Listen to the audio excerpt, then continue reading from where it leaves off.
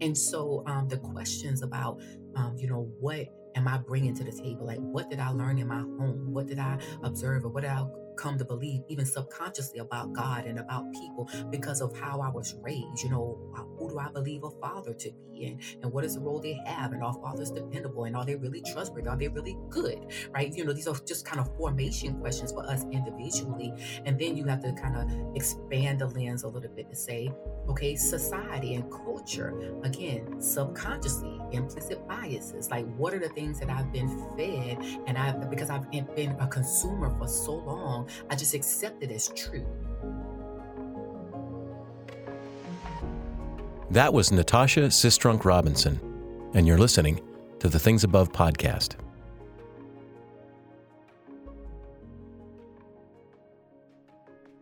All right, so Natasha Sistrunk Robinson is here with me today, and I am we've known each other how long now?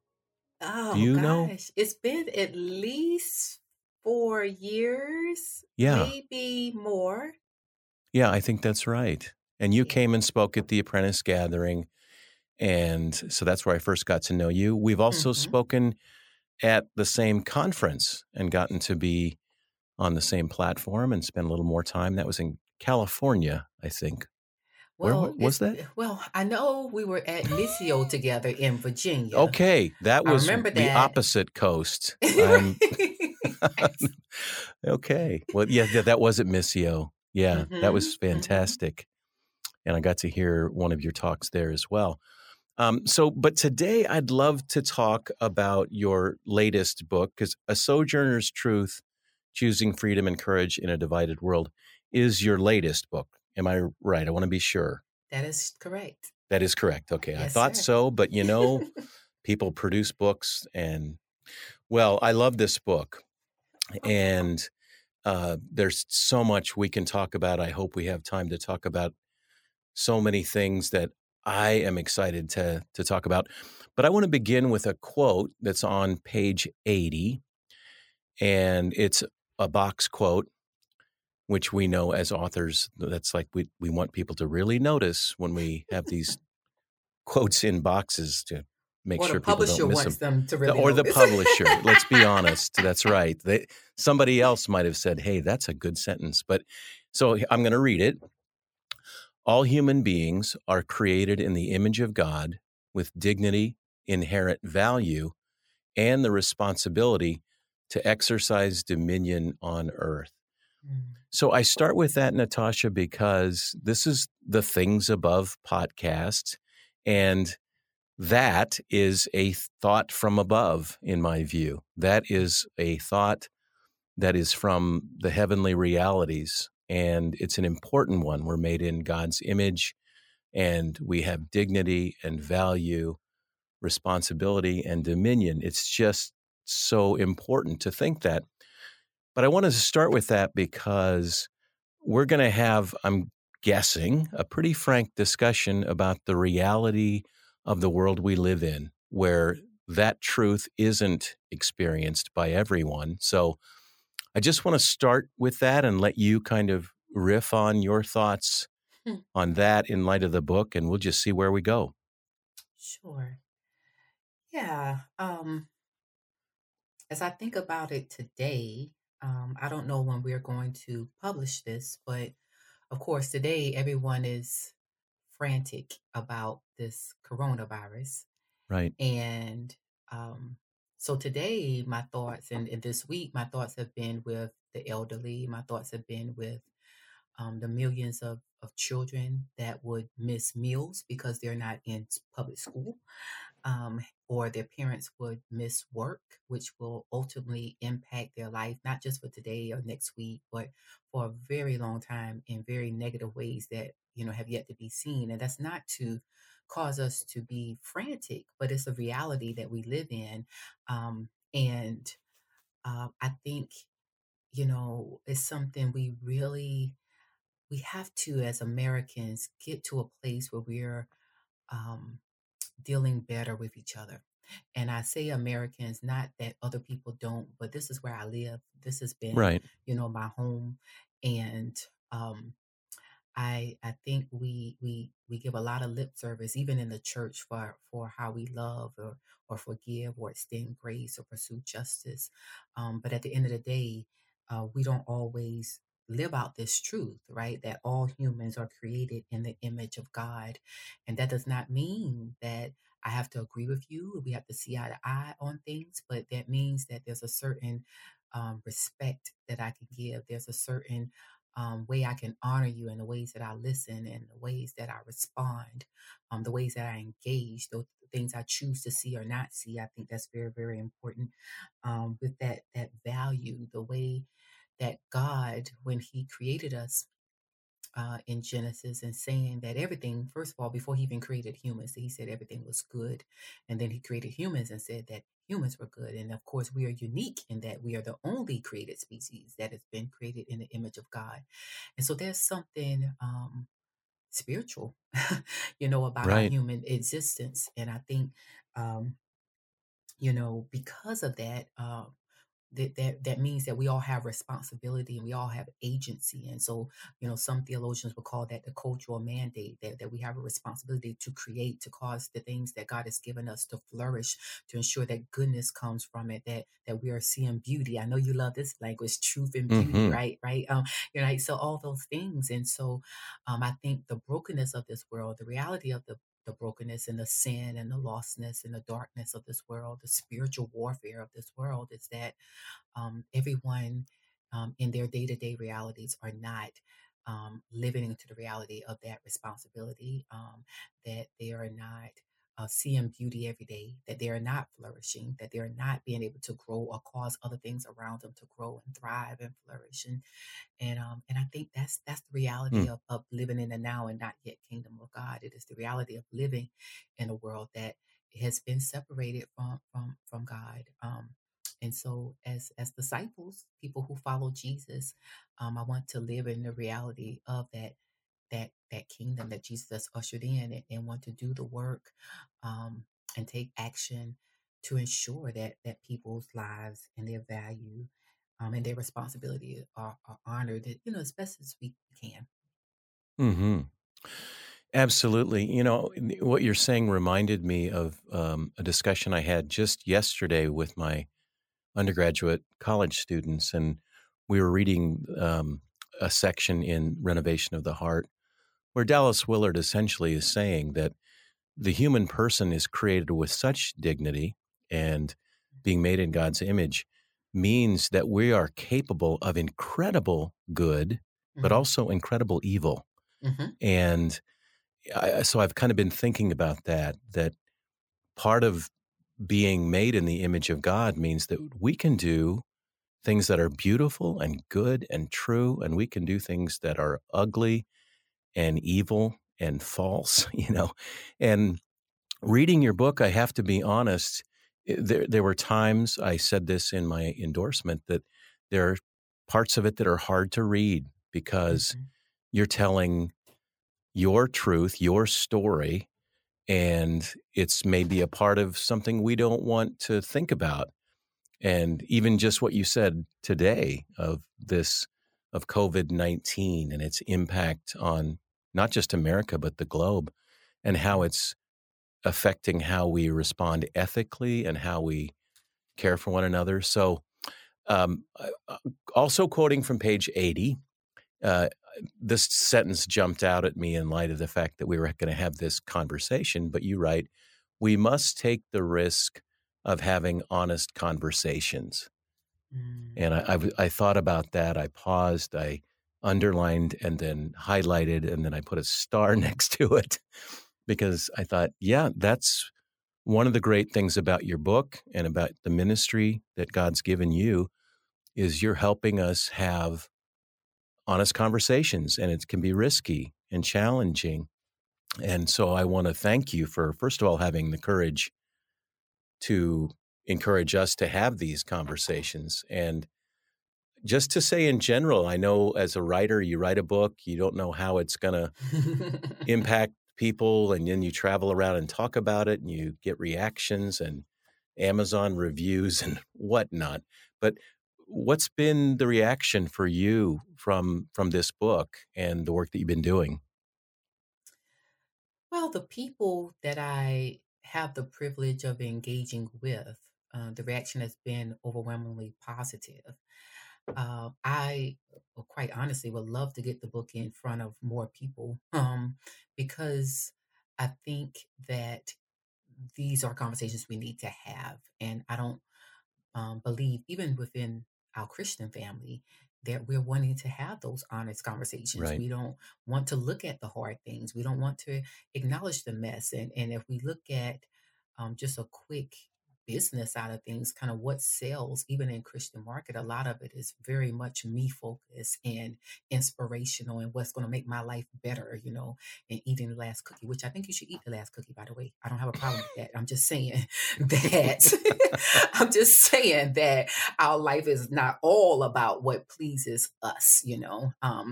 And so I think that uh, you know, we have to get to a place, if we're going to be better together as a society, that we're willing to do the hard things and step outside of our comfort zones and keep reading, even when, we are disheartened or our feelings are hurt or whatever.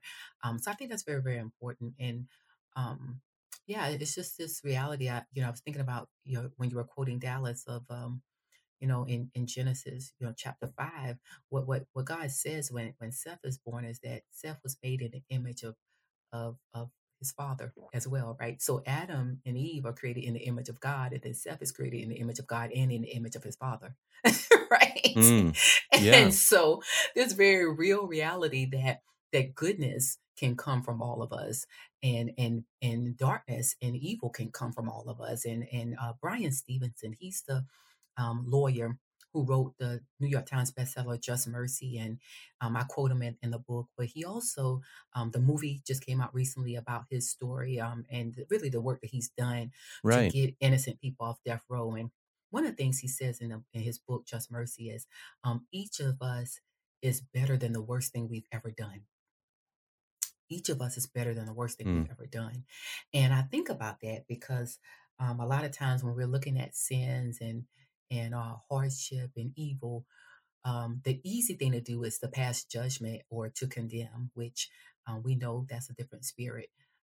But the more honest thing to do is that, there, but for the grace of God go I, on any given day, any given Sunday, any given bad day, I'm capable of doing all of those things.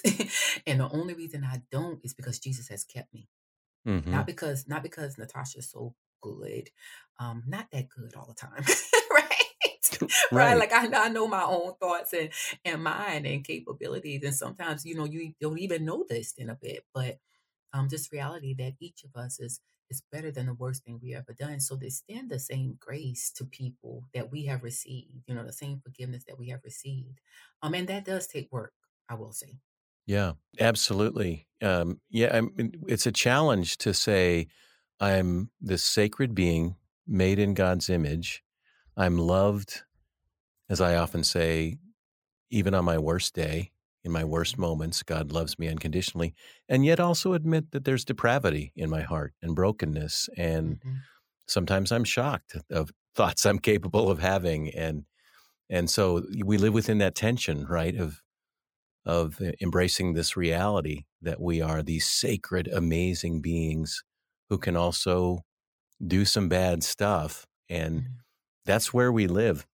I want to just let our listeners know who may not know about you, because your story in itself is fascinating. I mean, share with our listeners, because you went to the Naval Academy. I You did. are you were a Marine, or do you always say you're a Marine? I don't know what So you. so once a Marine, always a Marine. So Okay, I am a former Marine Corps captain, but I am always a Marine. okay. I'm saluting right now. You can't see it, but I'm just a little scared, right? But, and your family served Yeah. in the military, Mhm. not just you. So share with our listeners your history and how you chose to become a member of the military. Sure. So my husband's prior Marine as well. We met when we were both in officer training programs. So I was in a preparatory Hmm. school, preparing to go to the Naval Academy. He was prior enlisted, went and enlisted right after high school, 3 days after his high school graduation. He went to enlist in Marine Corps. He was an avionics technician and then went into an officer training program. He was medically discharged his senior year of college, unfortunately. But my mother served in the army. She was a typist because that's what women were allowed to do in the army at that time. But her dad served in the army. He's a World War II veteran, and her brother served in the army as well. He is a Desert Storm veteran, and he retired as well. And then in my generation, on my dad's side, my father who raised me, um, I had a group of cousins. One of his sisters had 4 boys, and 3 of those 4 boys have served in the military. So 2 of them went to the Marine Corps, and one of them went um, into the Air Force. So we have a military family, and then I also have a first cousin, my mom's sister's son, who went into the army as well. He's still serving today. Mm. So, one of the things you did when you gave your talk here at the Apprentice Gathering was you opened up with the Pledge of Allegiance. And Hmm. you said, I love this country. And who did you quote? Who said, and that because James I love this Baldwin. country? That's what I thought. Yeah, I say that love quote. him. Yeah, I Yeah. love him too. I think it's along the lines of I love this country, and because I love her, I insist on critiquing her or criticizing her perpetually, or something like Hmm. that.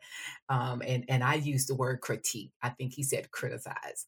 But that's the But point. Yeah, I love right. him. I love Yeah. him. Yeah, yeah. So you do, I mean, you are in a position to say that, to say, look, I've served this country. I enlisted because of that, and I respect and value that, but I'm also going to speak truth. And that's what you did in that talk that day. And by the way, I don't know if you know this, but I think you're the only speaker in all of the 9 years of that conference that was given a standing ovation. Oh, Did you know that? I did not know that. Well, you knew it. That happened because you were there. I was there. I was there Yeah, for and it it. was a beautiful moment, and you spoke such truth to power, as Richard Mhm. Foster liked to say. Um, but because of that, you can speak some hard truths. So, Mm. let's talk about that. On Sure. page 55, you write, "None of us develops our worldview in a vacuum." And that's important because, as you know, Natasha, in my ministry, I talk a lot about true narratives and false narratives. Mhm. And it's pretty clear that there are a lot of false narratives out there about God, about us, about the kingdom, and all that sort of thing. But I love that you open with that none of us develops our worldview in a vacuum. Can you unpack that? Because that's an important idea. Right, because so that statement, that's the first sentence in the introductory section for Part history in two. the book. Hmm. Yeah, part two, history in the book. And so even I'm theologically trained, so I went to Gordon Conwell for my master's. I'm actually in a doctorate program right now, for my DMin, which is a cohort between Northport Theological Seminary and Fuller. And so what they tell you, in these spaces, of these theological spaces, particularly Protestant ones, is that the word, the word, the word, the word, the word, and I love the word, and I stick to the word. I stick closely to the word because I believe the word has ability to help us and keep us. But the assumption then, which is a false one, is that there's nothing else impacting the way that the lens in which we approach the text, right? And so the reality is there are all kinds of things that we bring to the text, and that really impacts the way we interpret and impacts how we respond and what conclusions we draw.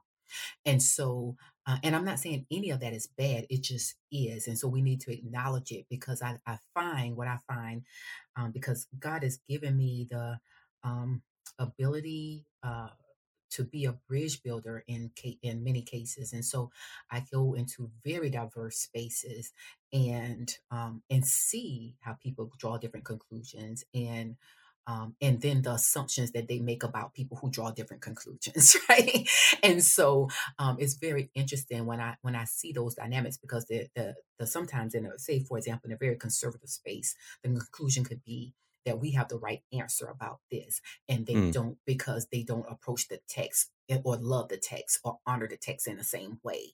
And it could and that could be the case, but it could also be that they also love the text and they also love Jesus and they also want to honor it, but they just have drawn different conclusions because their worldview and the things that they see and the impact, the praxis, the actions that flow out of this thinking is not aligning with what they believe who they believe Jesus to be, and what they've observed from his earthly ministry and the repercussions of this kingdom that he's ushered in.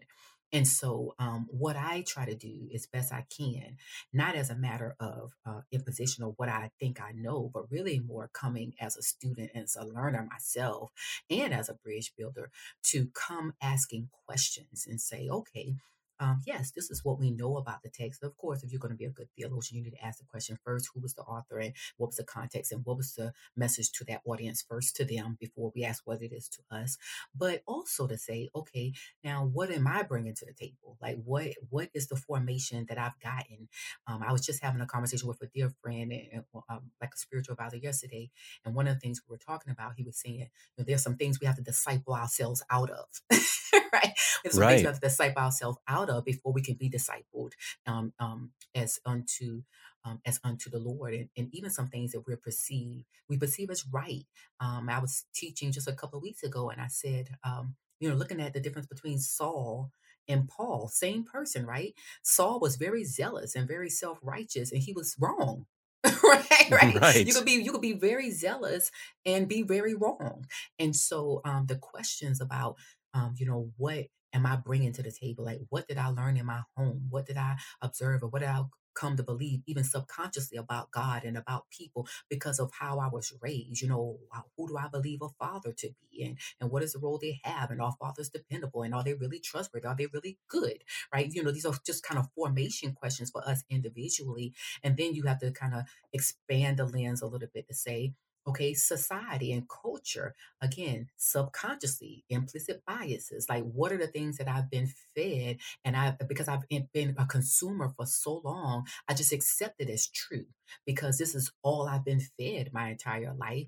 And that's some of that is national stuff because we don't see, like, we probably, I don't think we're good at all in America about paying attention to what's happening globally unless we're fighting somebody, right? And so I Right. think that's not good. That's not good for us. And so you have that social, cultural conversation. You have that internal relationship and family kind of upbringing conversation. You have the education. Whether or not we're educated and how we're educated plays a large part of how we see theology and how we address people. And then of course in that historical context. And this is where we really get into trouble in America because we only learn most of the time one side of history, and and that Right. even is not all the way true.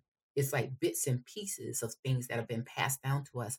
And so if you really want to be educated about American history, you really have to do a lot of that work on your own because you don't get it in grade school.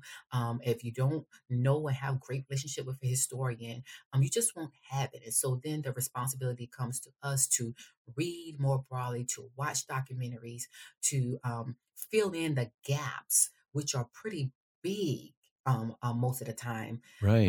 about our education and lack thereof, and how that shapes the ways that we view other people who are different than us. Boy, you said so much there, as you often do. I mean, it's so condensed what you're saying. And I think that's one of the things I love about your book so much is you're naming the reality. Even if I can say, well, I don't want this to be true, it is. I mean, it is the reality of where we live. And earlier in our conversation today, Natasha, you pointed to some things that can be done. It's, knowing people outside of your socioeconomic group or stepping out, traveling, getting to know, all those things open our minds to other things. Hopefully, you and I having this conversation does that. It just, when we do these things, you begin to see something that you didn't see before. And that's one of the things I love about your book is just in reading it, as I mentioned, some hard stories at times.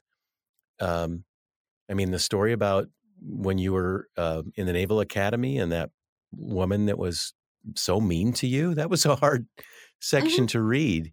But I thought, well, that's your reality, right? You lived in that Hmm. someone was attacking you. It appears from the story. Well, I'm going to let you tell the story. So share with us what that was about and how you navigated through that. Going to the Naval Academy for me, when my parents, they didn't have a lot financially. And my dad always worked. I never saw him that I could remember call off on a day off because he was sick. You just really can't afford to be sick when your family is dependent on you and you're a blue collar worker.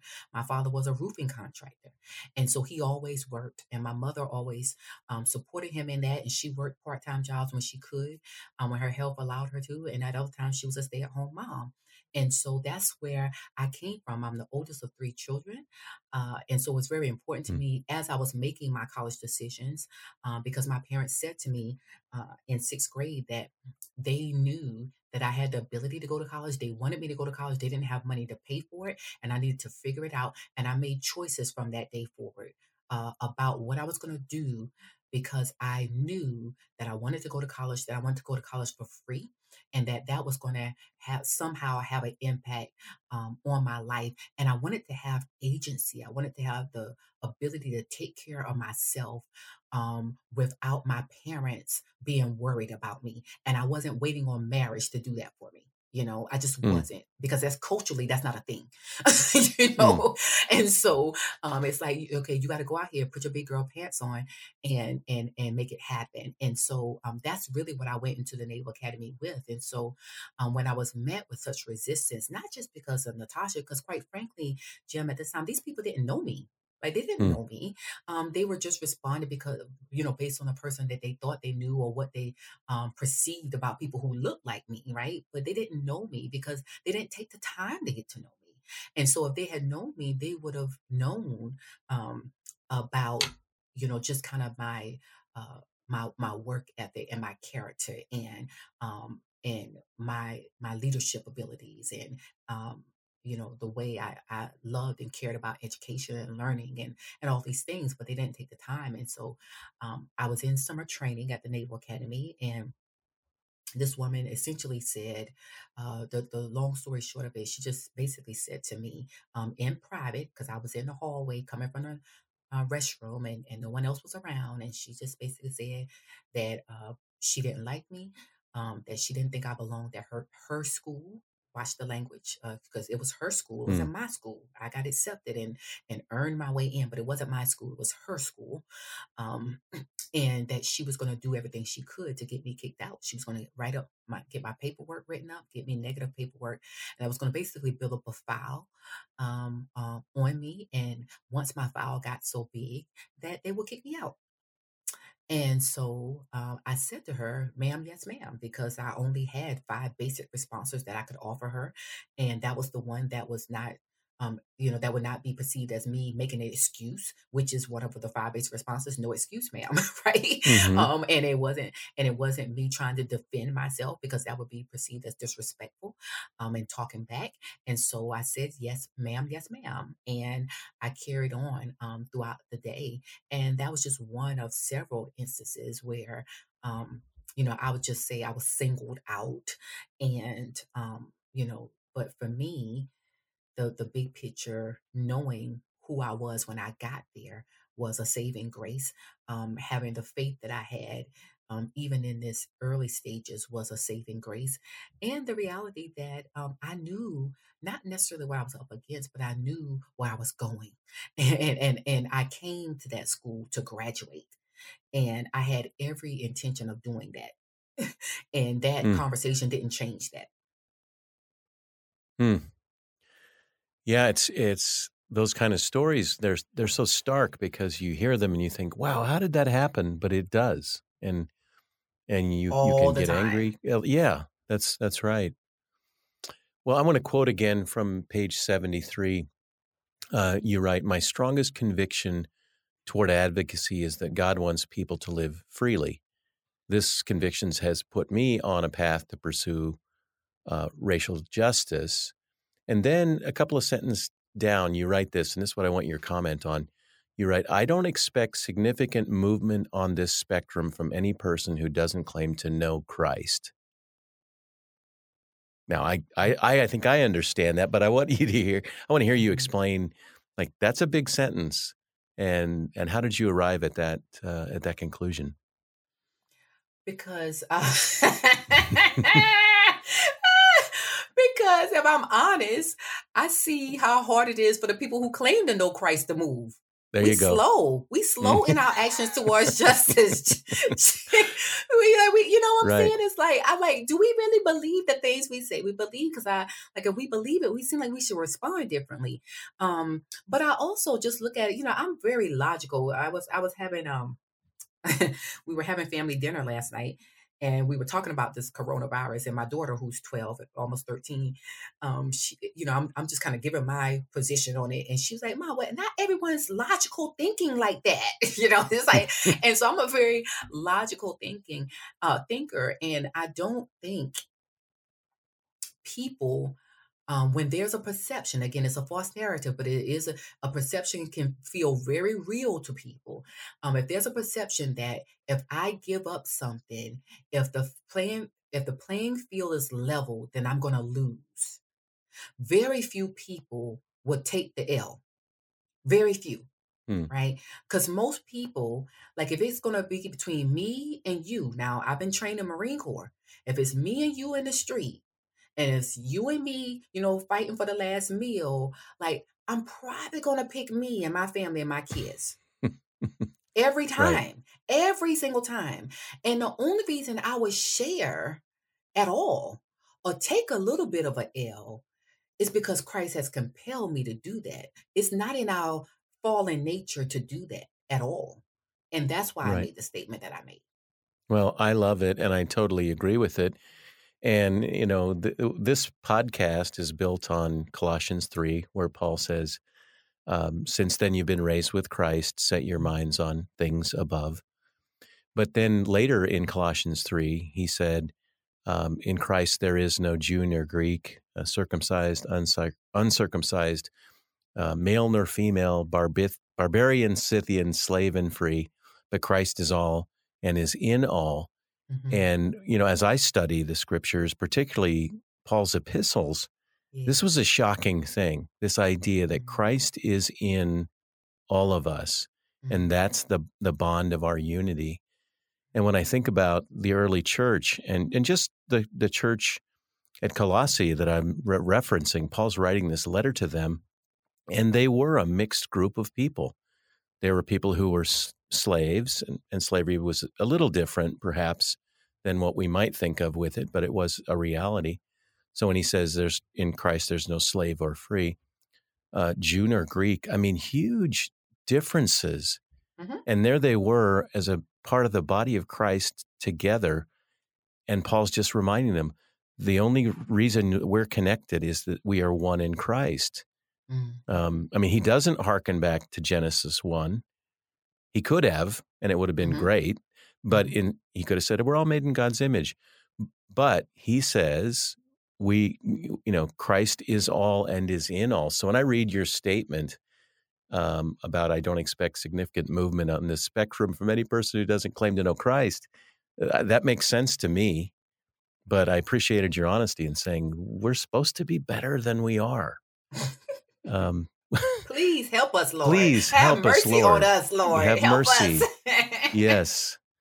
Yeah. And because that's a first Oh. century document, right? And here we are Mm, mm, mm, mm. 20 centuries later going, help us, Lord. Yeah, So help us. it's the reality in which we live, unfortunately. But we're having this conversation, and that's a beautiful thing.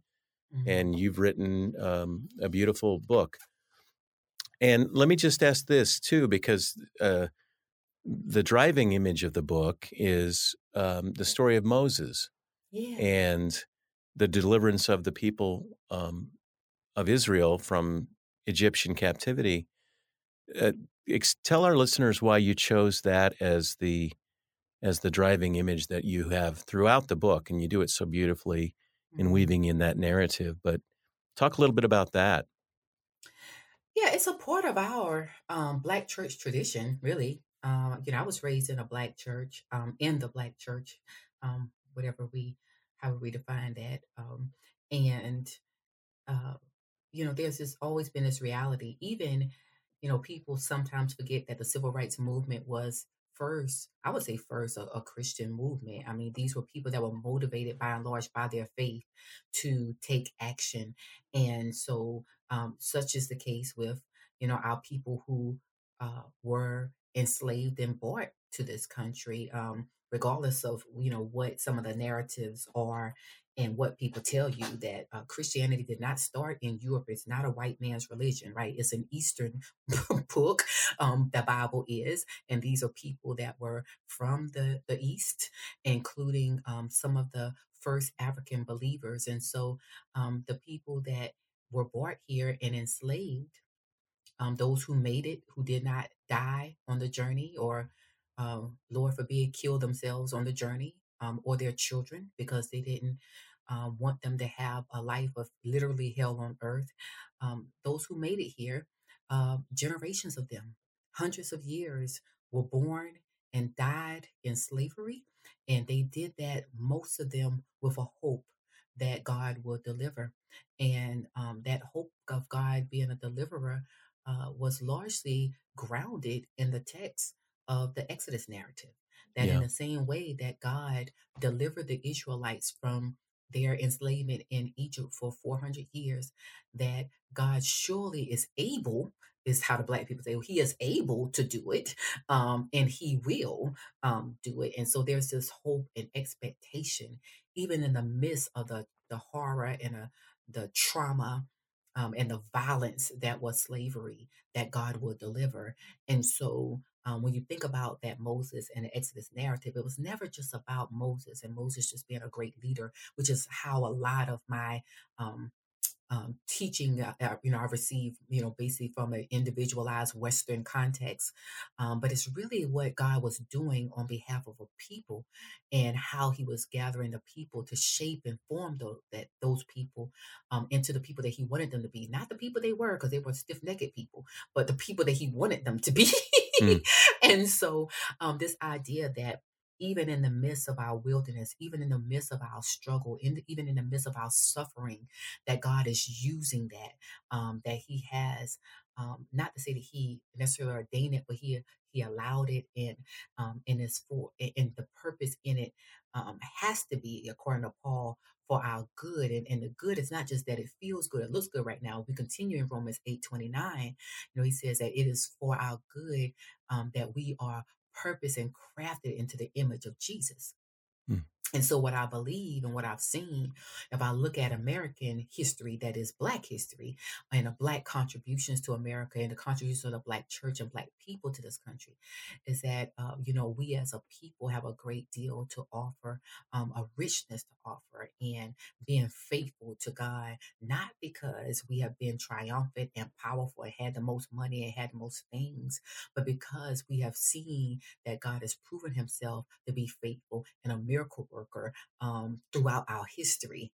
And we still standing in spite of everything that we've experienced and been through. And so when I look at my personal journey, I see the faithfulness and the hand of God on my life. And so even though I've been through a lot of hard things, um, that I'm still here. I'm still standing, and I know that's because of the grace of God, and that God has been present and near to me, on the journey. Absolutely. Well, thank you for that. Historically, right, that within your own the tradition that you grew up in, that's the story of Moses and the people of Israel, and their longing for liberation. Um, its cultural context is there. Yes, so this is a section called Stand Up to Pharaoh. And so, again, I was teaching about this a couple of weeks ago of, the conversation that Moses is having with Pharaoh amongst the Israelites and the Egyptians is really who's God. That's what's happening here. So when God is sending these plagues, he's trying to move Pharaoh to action, to submission, really, to of saying, like, I am God, you are not, because in this ancient time, Pharaoh was perceived as divine. And so we know that he's not, because like the rest of us human, he dies, right? Right. Right. And so we have a living God. And so so this is what I was just compelled to kind of look at this narrative, like who is God in the midst of this wilderness and his desire to set and liberate people, and how has that shown up for Black people in America. And so the title of the section is Stand Up to Pharaoh. When people of color cry out for justice, they are crying out to God for freedom. We do this for our own sake and for each other. It is also an opportunity for white people to see the error of the distorted message that has been perpetuated throughout history. It is a challenge to change the narrative, to tell the truth. When the people of God collectively say Black Lives Matter, it is a prophetic lament, a cry to God to deliver, execute justice, and be a defense. God sent the Israelites a savior. By the time Moses brought the message of deliverance to Pharaoh, the Israelites had been in Egypt for 430 years. God heard their groans, and he remembered his covenant with Abraham, with Isaac, and with Jacob. And so God looked on the Israelites and was concerned about them. Because of his concern, God sent Moses to deliver a clear message to Pharaoh. Let my people go. Can you hear the cries of God's people throughout history? Through blood and white supremacy, let my people go. Through frogs and slavery, let my people go. Through gnats and black codes, let my people go. Through flies and sharecropping, let my people go. Through death of livestock and lynching, let my people go. Through boils and Jim Crow segregation, let my people go. Through hell and voter suppression, let my people go. Through locusts and racism, let my people go. Through darkness and the war on drugs, let my people go. Through the death of your firstborn and mass incarceration, let my people go. Slavery in all of its forms must cease. Go down, Moses, way down to Egypt land, and tell old Pharaoh to let my people go. Amen. Amen. Amen. Well, that is a prophetic word that I believe God's given you, Natasha, and I'm grateful that you have the courage to speak it. I think you're brave. When I think of you, I just think she's brave. I want to be like her when I grow up. And I just appreciate you on so many levels, your intellect, your bravery, your creativity and courage, and ability to speak truth to us. I mean, the next line in the book where you were just reading from on page 80 is, we must take the risk of having honest conversations. Mm-hmm. And I hope that those listening today are glad that we took the risk of having an honest conversation. And I'm grateful for you and your work, and I pray a blessing upon you. And I know that God's going to continue to do great things through you, Natasha. So thanks for being on our podcast today. Thank you for having me, and I received that blessing in Jesus' name. Amen. Amen. Amen. Let's do it again. Just write another book or something. Give us some reason, and we'll get you back on. Thank you so much, Fred. All right. Well, I hope you enjoyed this conversation with Natasha Sistrunk Robinson. I know I did. And I hope you join me for our next episode. Until then, you can find me on Twitter and Facebook at James Bryan Smith. And you can learn more about this podcast at apprenticeinstitute.org. And if you want to listen to Natasha's talk at the Apprentice Gathering, you can also do that as well at apprenticeinstitute.org. If you enjoyed this episode, please share it with a friend. And you can also subscribe, which means you're going to get them automatically each week. My hope, as always, is that one day if you're asked, what's on your mind? Your answer will be things above.